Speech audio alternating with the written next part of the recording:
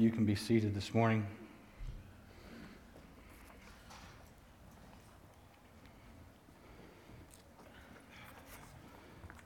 As we turn our attention to the communion table before us today, we've celebrated that the chains are broken. I think I heard a few of you get a little excited about that, maybe?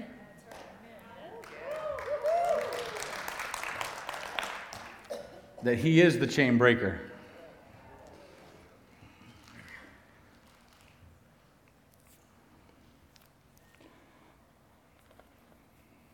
Where did those chains come from?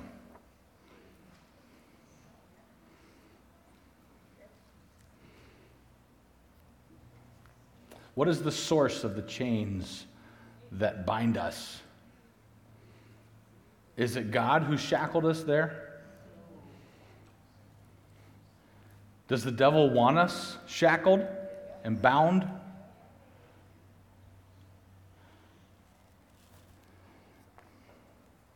In Psalm 107, we get a little glimpse into the breaking of chains, the redeeming of a people that God has longed to redeem. If you have your Bible, open to Psalm 107 as we celebrate communion through the Psalms here this morning.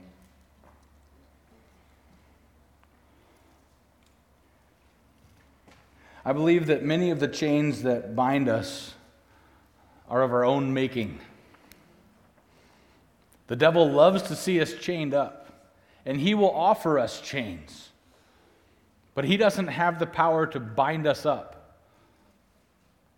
We open the door for him to do that.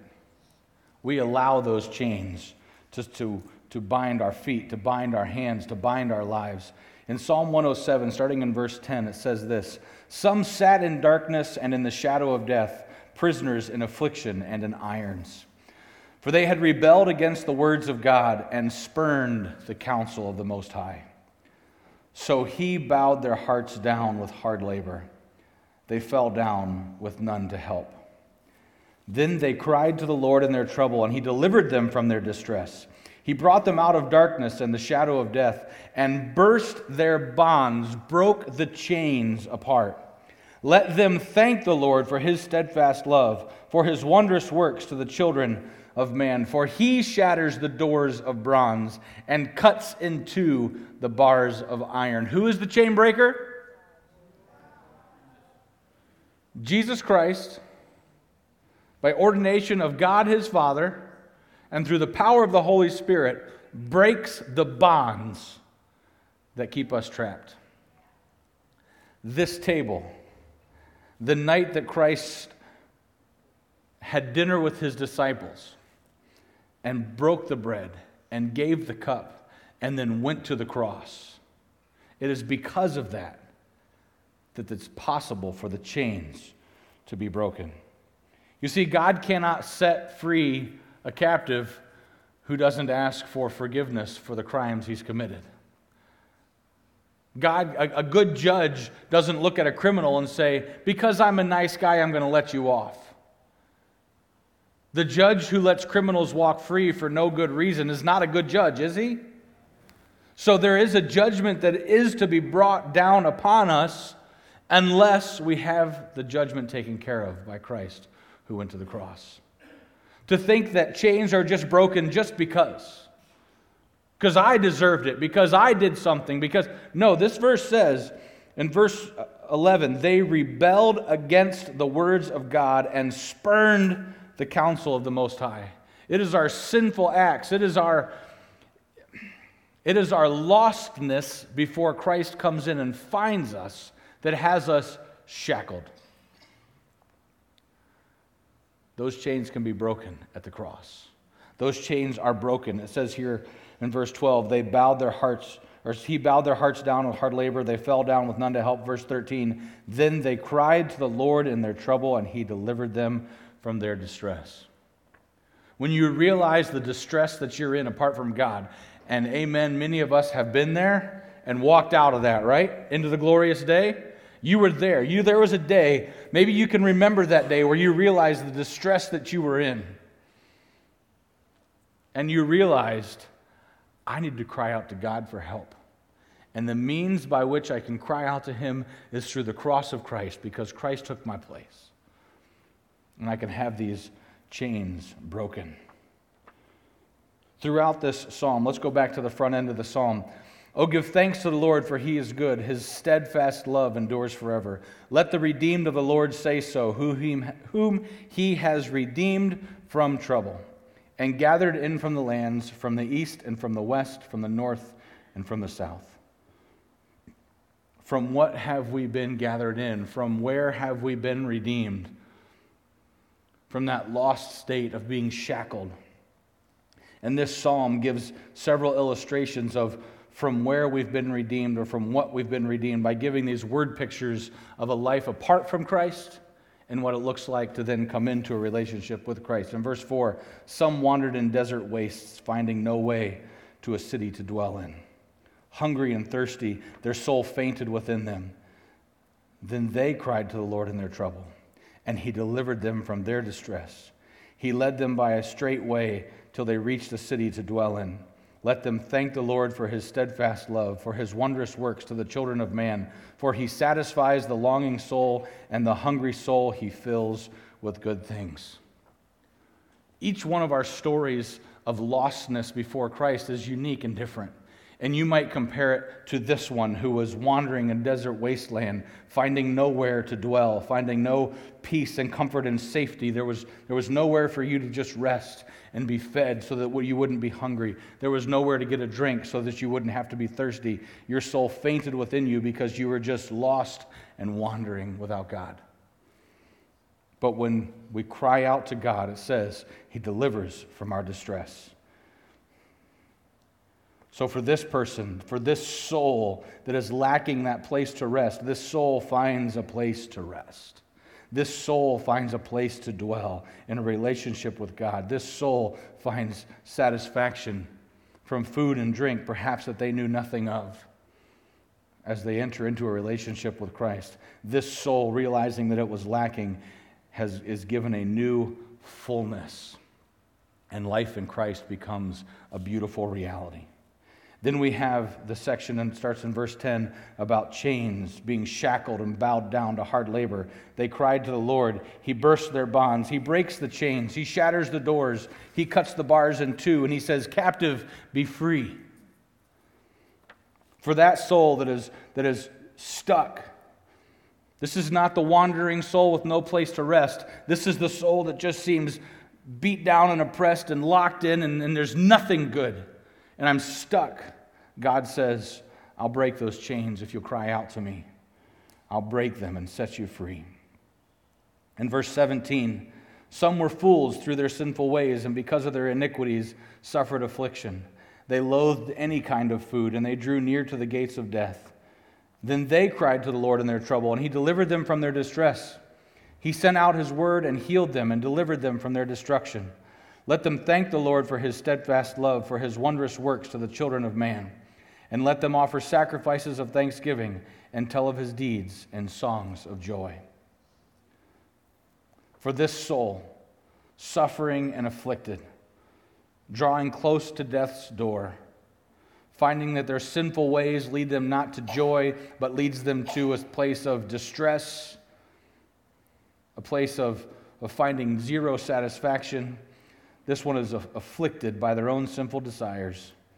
This soul finds forgiveness and healing, bringing them joy they've never known before. Verse 23, some went down to the sea in ships, doing business on the great waters. They saw the deeds of the Lord, His wondrous works in the deep. For He commanded and raised the stormy wind, which lifted up the waves of the sea. They mounted up to heaven. They went down to the depths. Their courage melted away in their evil plight. They reeled and staggered like drunken men and were at their wits' end. Then they cried to the Lord in their trouble, and He delivered them from their distress. He made the storm be still and made the waves of the sea be hushed. Then they were glad that the waters were quiet, and He brought them to their desired haven. Let them thank the Lord for His steadfast love, for His wondrous works to the children of man. Let them extol him in the congregation of people and praise him in the assembly of the elders. Maybe this is where you found yourself. Maybe you weren't wandering in a desert wasteland. Maybe you weren't shackled and imprisoned. Maybe you weren't in terrible distress from all your own sinful desires. Maybe you were the one on the high seas, going about, doing business, enjoying life, but then the waves began to crash. And everything had been going good, but now you're realizing the disaster of a life lived without Christ. And the waves begin to crash, and you're longing for a place to find safe harbor. And that safe harbor was found in Christ. For this soul that is blown and tossed and cast about by the waves, rest and a safe haven is found in a relationship with Christ. No longer needing to chase after the things of the world and try to satisfy ourselves with all the joys that life can bring, but finding ultimately that peace and calm and assurance is found in a relationship with Christ. Verse 33, he turns rivers into a desert, springs of water into thirsty ground, a fruitful land to a salty waste because of the evil of its inhabitants. Let me read that again. He turns rivers into desert. Don't we usually think of it the other way around? That God turns deserts into living springs, that he turns thirsty ground into springs of water, that he turns wasted land into a fruitful land. This verse says the opposite. It says he turns rivers into a desert, springs of water into thirsty ground, a fruitful land into a salty waste. Why? Because of the evil of its inhabitants.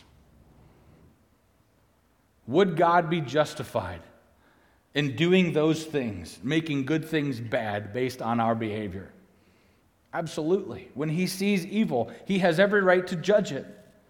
And God does that. He has done that in the past. He has brought oppression upon his people from foreign countries throughout the Old Testament. And I think that God might still do the same kind of things today to get our attention.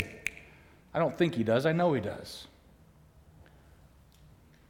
That he will maybe cause something in our life to dry up a little bit to get our attention, to remind us, and to bring us to a place of repentance.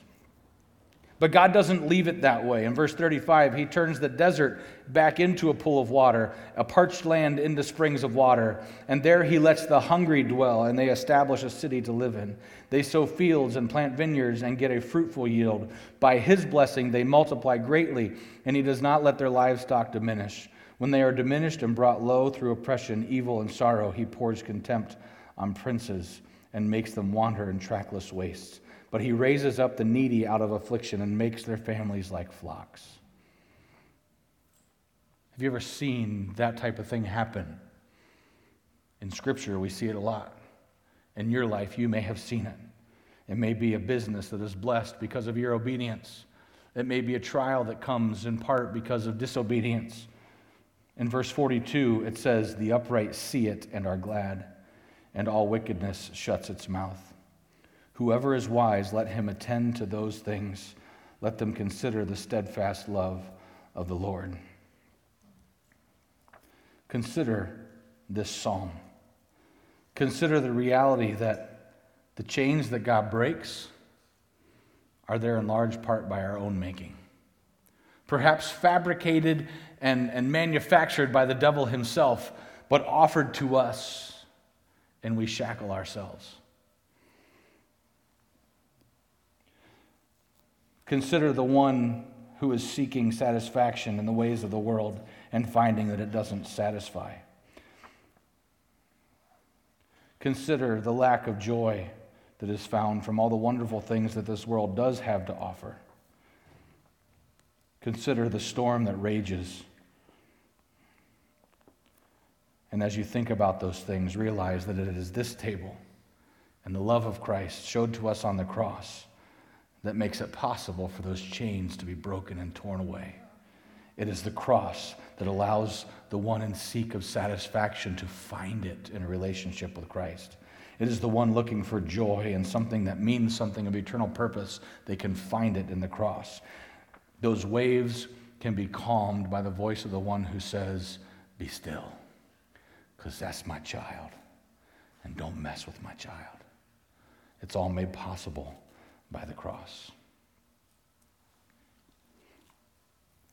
This morning, I'll ask those who are serving the elements to come forward.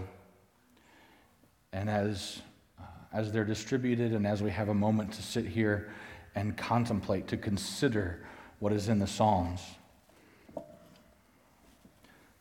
I just ask you to think about chains that are broken. Think about seas that are calmed. Think about the reality of what Christ has done for you and the fact that it's all possible because of this. It is God's love for us and His power on our behalf that calms storms, that breaks chains, and allows us to with confidence say, it's going to be okay. It is well with my soul because of what God has done for me.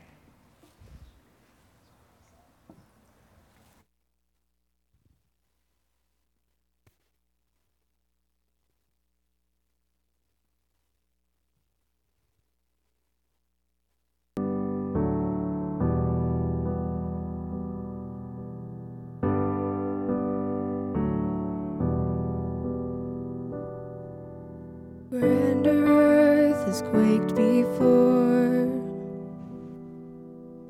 moved by the sound of His voice,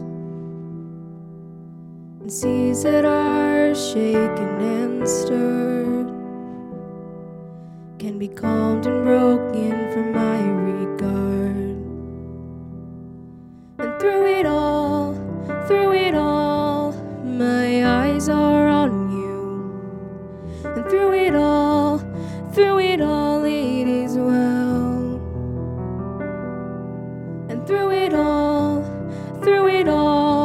my eyes are on you, and it is well with me.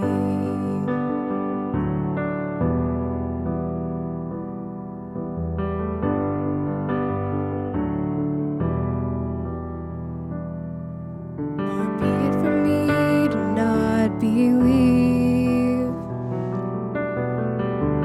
even when my eyes can't see. And this mountain that's in front of me will be thrown into the midst of the sea. And through it all, my eyes are on you. And through it all, it is well. And through it all, my eyes are on you, and it is well. It is well. So let go.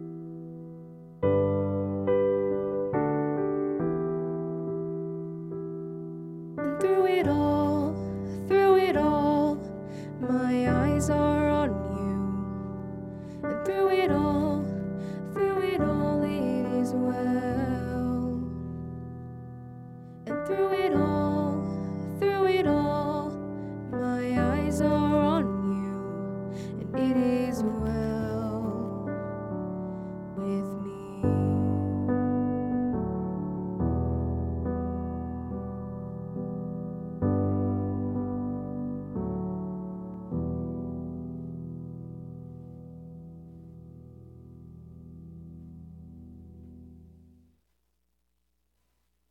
If not for the cross, could that be our song? Could you face this world apart from what Christ has done for you? Could you face the storms? Could you endure the shackles? Could you face every trial and every hardship that comes your way, because they do come? Could you face those and say, "It is well with my soul. It's okay"? Could you say that if we didn't have the cross? What a miserable place this world would be to live in if we didn't have the hope of the gospel that changes us, that transforms us, and promises us a reward that far outweighs the temporary affliction we have here on this earth. It's the cross. It's Christ's broken body that you hold a representative of in your hand. It's Christ's shed blood, which you hold a representative of in your hand. It is the very reality that these symbols represent that makes it possible for us to say it as well. It is what these symbols represent that makes broken chains a reality, that makes mountains fall into the sea in front of us. And there wouldn't be any mountains moving or chains breaking or storms calmed if not for God's love for us showed to us through the cross. So with that right in the front of your thinking, that you are lost and hopeless without the shed blood of Christ, that you are lost and hopeless without his broken body, with that in the front of our mind, let us eat this bread together with thanksgiving.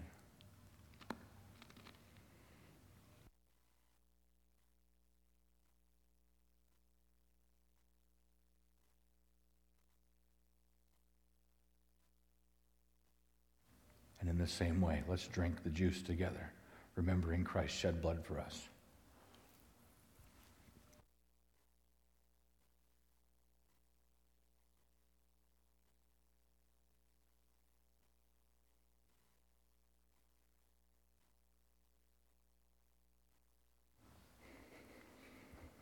God, we thank you this morning, because were it not for your love for us, if it were not for you staying in touch with your creation, you could have left at the garden, never to come back. And what this world would have progressed to be over the last 6,000 years, God only knows what it would look like. Would we even be here? I don't know. But the hell on earth that would have been real for Adam and Eve to experience had you simply just left them.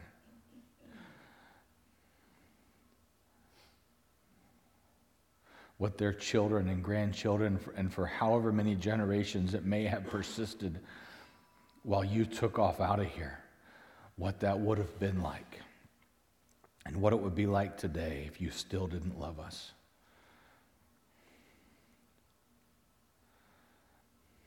And into that reality, we insert the word but.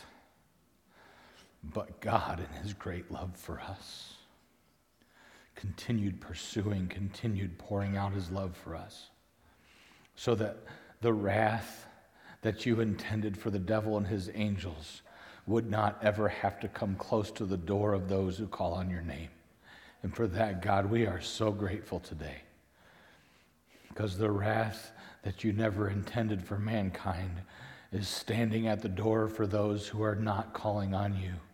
And God, may our hearts break because of that reality. May we take the good news that we have and share it with everyone that we know.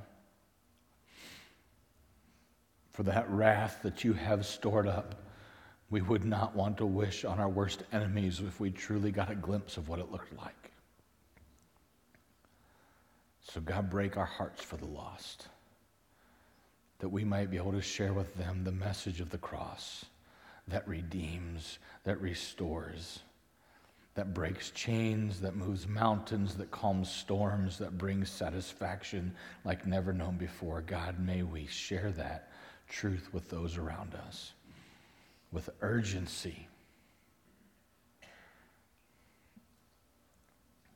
God, we thank you for this time that we have to celebrate communion and focus our attention so specifically on your sacrifice for us that brings us redemption, that brings us newness of life. So God, we say thank you and help us to live that out with our lives as an act of worship in response to what you have done for us. In Jesus' name, amen.